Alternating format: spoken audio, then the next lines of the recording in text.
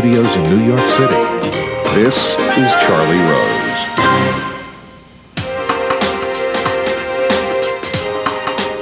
Sophisticated filtration of information and manipulation of public opinion preceded the invasion in Iraq. Luckily, this time we managed to avoid an international escalation of the Syrian conflict. Vitaly Churkin is here. He is Russia's ambassador to the United Nations. Russia's playing an increasingly prominent role on the world stage. Along with the United States, it brokered the ongoing Geneva II conference, which aims to end the Syrian civil war. The country is also a key player in nuclear negotiations with Iran. Closer to home, President Vladimir Putin recently bailed out Ukraine's embattled government, a move seen as an attempt to increase Moscow's influence. The eyes of the world are on Russia as it prepares to host the Winter Olympics in Sochi next month. As concerns mount over terror threats, President Obama has offered the Kremlin full security assistance. For all those reasons, I'm pleased to have Vitaly Churkin back at this table. Welcome. Thank you very much. Good to be back. Let's start first at the G2 conference.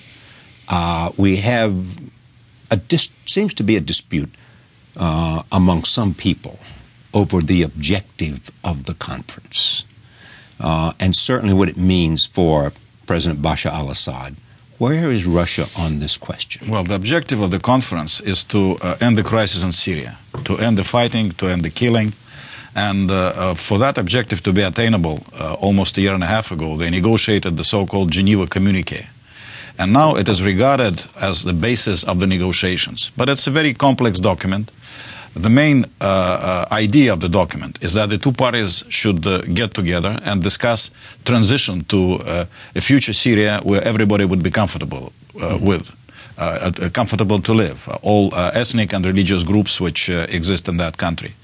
So this is where we're coming from. As to specific issues, they need to be negotiated between the Syrian parties. And this particular matter of the future of President Assad is certainly a very complex and delicate and thorny issue.